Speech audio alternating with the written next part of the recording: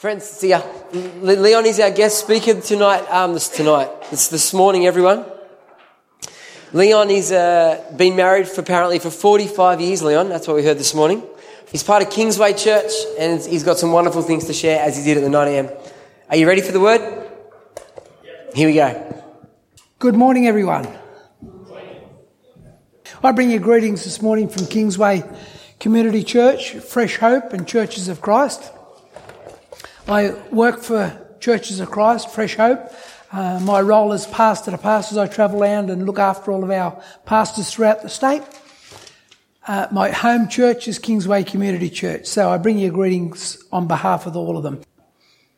Let's just pray. Father, Lord, I just pray that the words you've given me to share this morning, Father, will be words that people need to hear.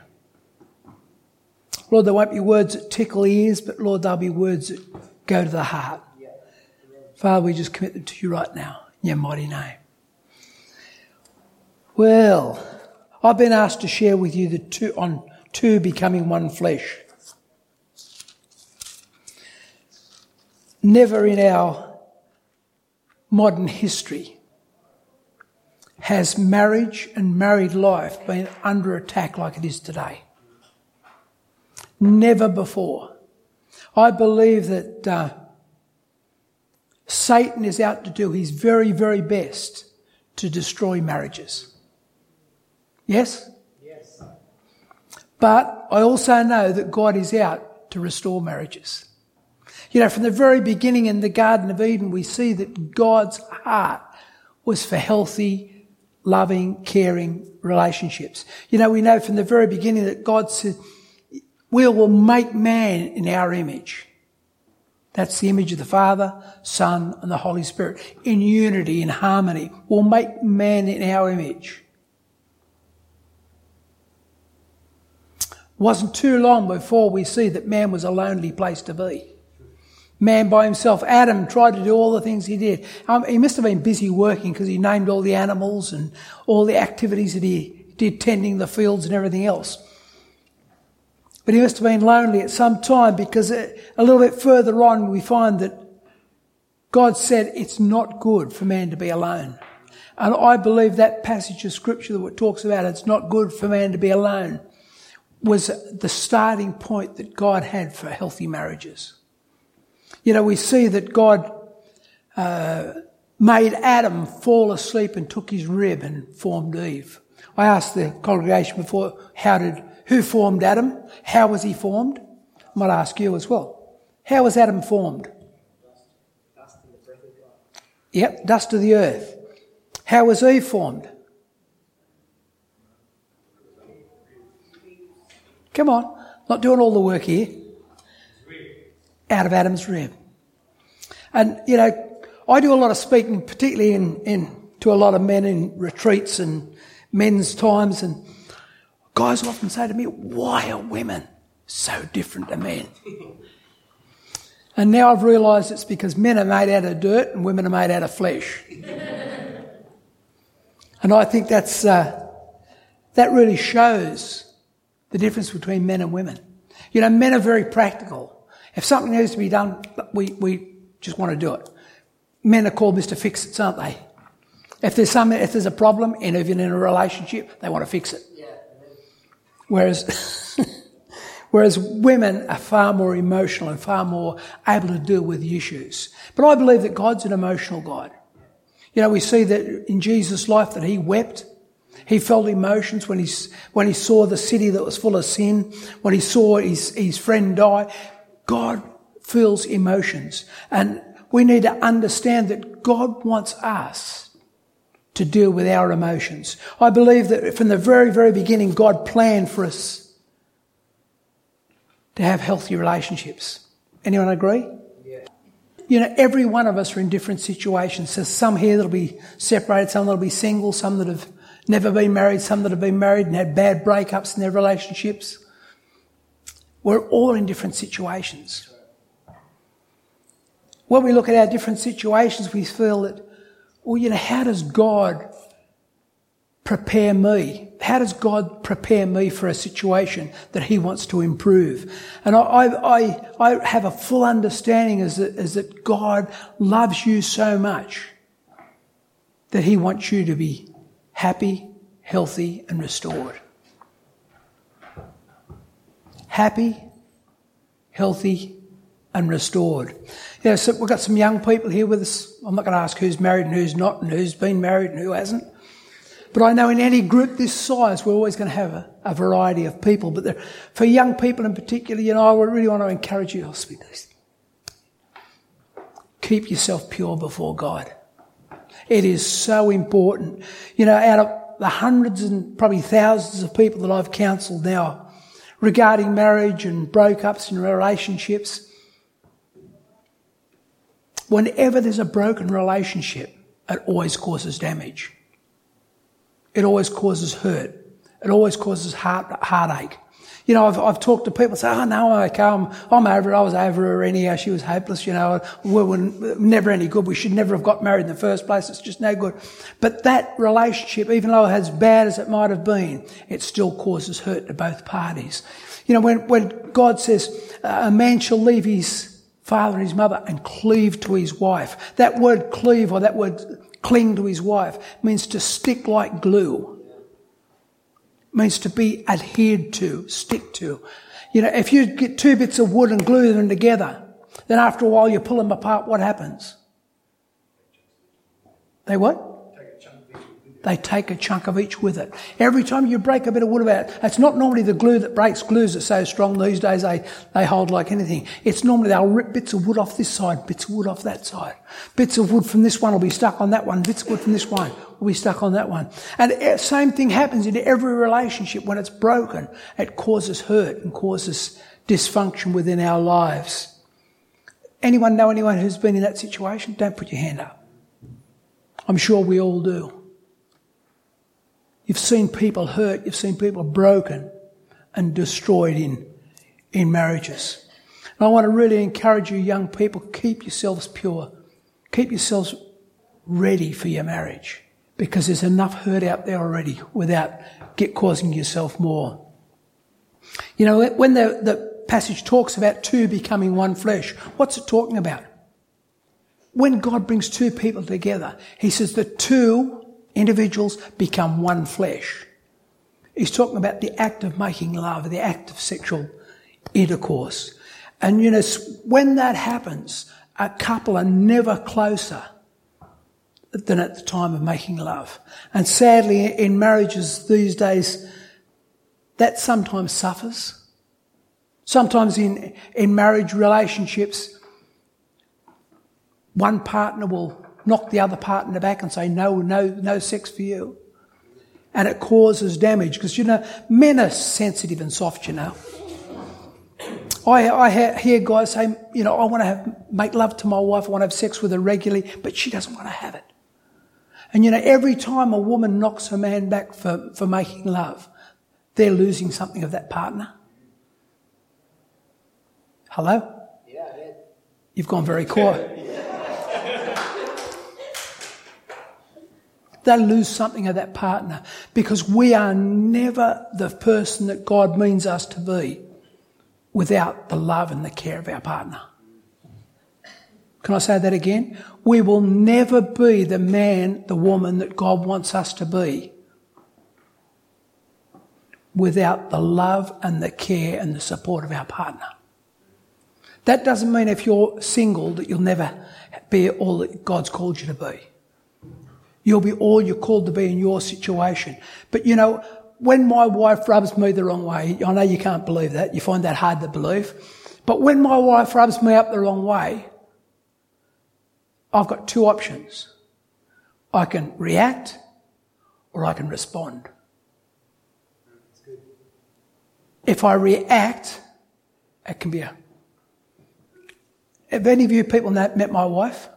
Yeah, she's spoken to some of the ladies. She's a fiery little thing. She's 5 foot nothing, but full of energy and full of life and full of love. But if she stirs me up the wrong way and I respond the wrong way, all we're going to do is we're going to be in a fight. If she stirs me up, I've got to stop and say to God, what is it you're trying to do in me here? What is it that what change are you trying to bring in me here? And vice versa. Within a marriage relationship, the sexual relationship is a really good barometer of how healthy that marriage is. I'm not saying it's the only barometer. I know at times in our lives we get busy, got young kids on the run and got all these sorts of things happening. Our sexual relationship can really be challenged. That's a reason, it's not an excuse. We need to make time for each other. We need to make time for the person that we love. We've given ourselves, what did we say when we got married? Most of us will say that we will love and respect, and till death us do part, we'll be together. So we really need to make sure that in that time we do love, respect and honour each other. Sex with our partner should never be offered as a reward. You mow the lawn and you'll get sex. You mow the lawn and we'll make love tonight. You paint the room, you build the house, you do this, you do that, and we'll be good for tonight. It's not a good way to go. I'm not going to ask you.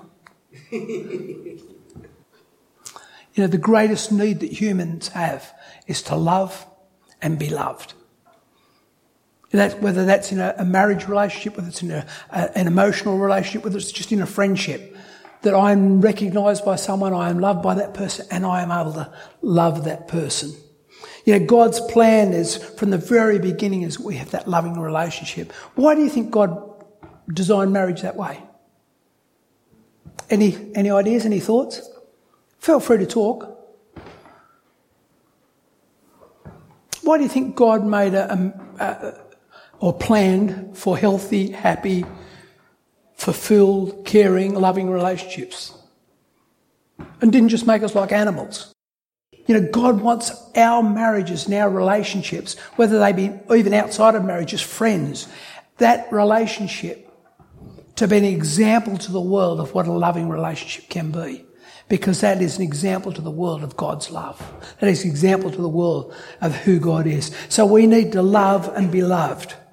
We read in beginning of Genesis there where Adam and Eve were brought together, they worked together, they served together, they loved each other, and then the enemy came in. What was the first thing that happened when the enemy came in? They partook of the fruit, ate the fruit. Then what happened? Come on, help me out here. Shame. Shame came upon them. Shame came upon them. And, God went looking for them in the garden and, Adam, where are you? Where are you, Adam? Did God not know where Adam was? Adam said, we were naked and we hid because we're afraid. And you know what? You look all through relationships ever since that time. You find the fear, shame are two of the biggest destroyers of relationships. I've counselled with married couples that won't even allow their partner to see them naked. I've counselled with couples that would never see their partner naked. That's shame. That's shame. You look at my body. This body used to be a fine specimen at one time. Once upon a time. A long time ago. I can't be like I used to be. We all change. We all put on a bit of weight. Gravity begins to take effect. But it's not the out of the person that we love, it's the heart of the person that we love. It's the person themselves. I often say to pastors, I spend a lot of time talking with pastors, and I often say to pastors, who are you when you're not a pastor? Who are you when you're not a father? Who are you when you're not a husband? Who are you? Who are you when you're alone with God? And what does that mean to you? Because that's the key factor. When we develop that loving relationship with God, God develops that loving relationship with us. Marriage is not easy. And I don't know what the situations you're in. I don't know whether you're married, single, divorced, separated, or how you are. But, marriage is not easy. It can be a real challenge for us. Real difficult times. Why does it have to be so hard? Why does it have to be so difficult? God planned for us to have a helpmate, because God knows that us men need a helpmate. Come on, ladies. That's when you're supposed to say, yeah, that's right. Yeah. In the scriptures, it talks about, how God caused Adam to fall asleep. And a few ladies have told me that we've never woken up since. I'm not sure whether that's true or not, but anyhow. God calls us as men and women of God to be imitators of God. What does it mean to be an imitator of God? Like a mirror. If I said to you, imitate monkey, what would it mean? I would have to express that, wouldn't I? I would have to, do sounds like 2 syllables.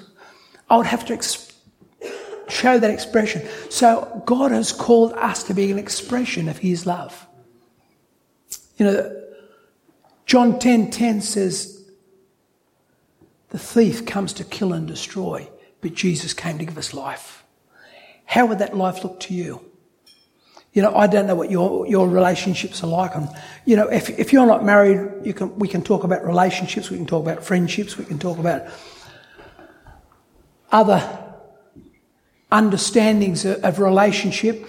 But what does a good friendship mean to you? What does a good relationship mean to you? How would it look?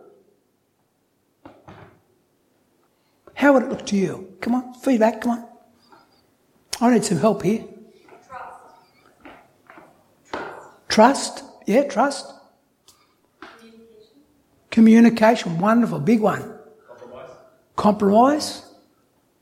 Fun, wonderful. I think sadly in our day and age, we don't have enough fun. We don't laugh enough.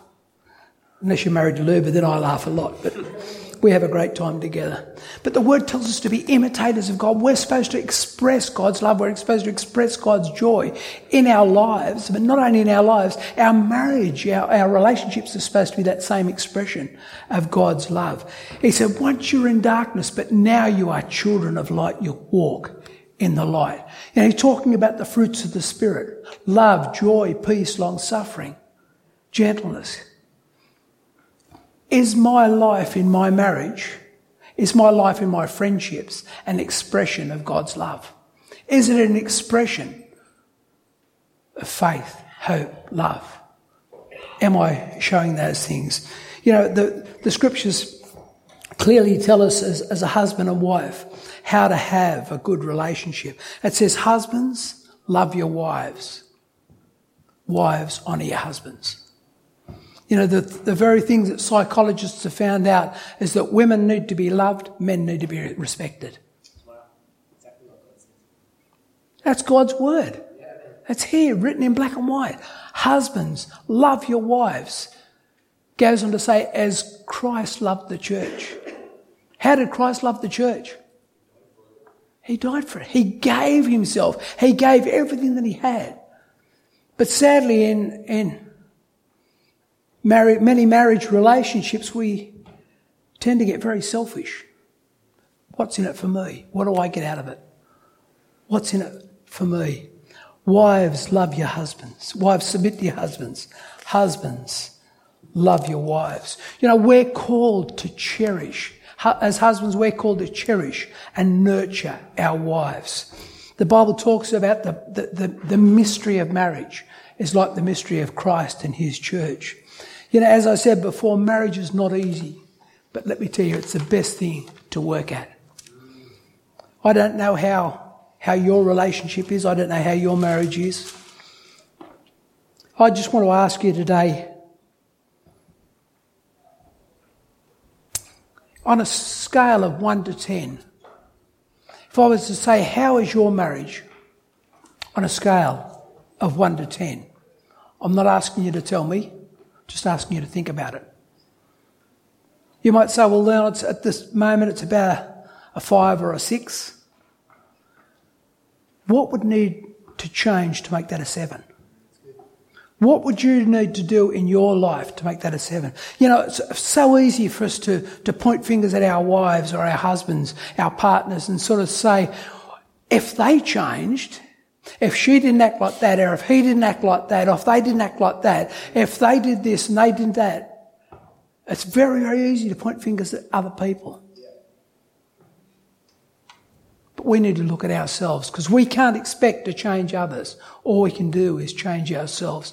So we need to look at ourselves and say, okay, in this relationship, is it 50-50? Is this friction that's in our marriage at the moment, is it a 50-50 thing? Have I caused half of this?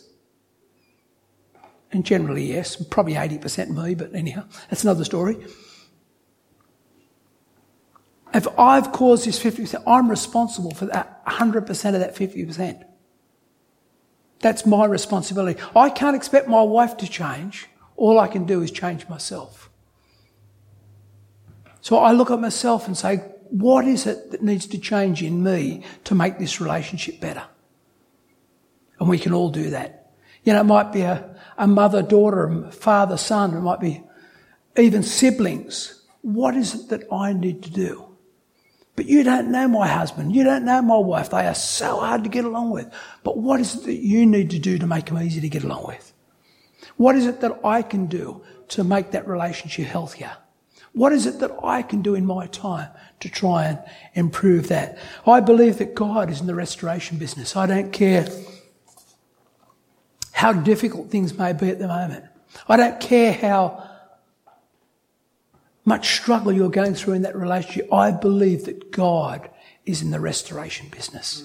I believe that God wants our marriages to be a shining example to our community of what a marriage should be. I believe that God wants our marriages to be so out there for people to see. People will say, I want to know what you've got. What have you got? What is it that you've got? What is it in your marriage?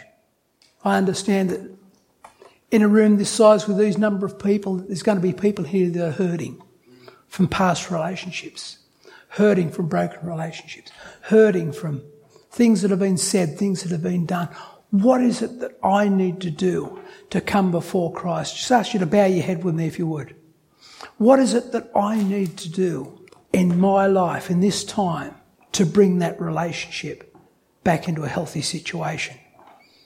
Firstly, it may be coming back to God and saying, God, I've blown it. I've made mistakes. I've done the wrong things. You know, it may be an irreconcilable breakup.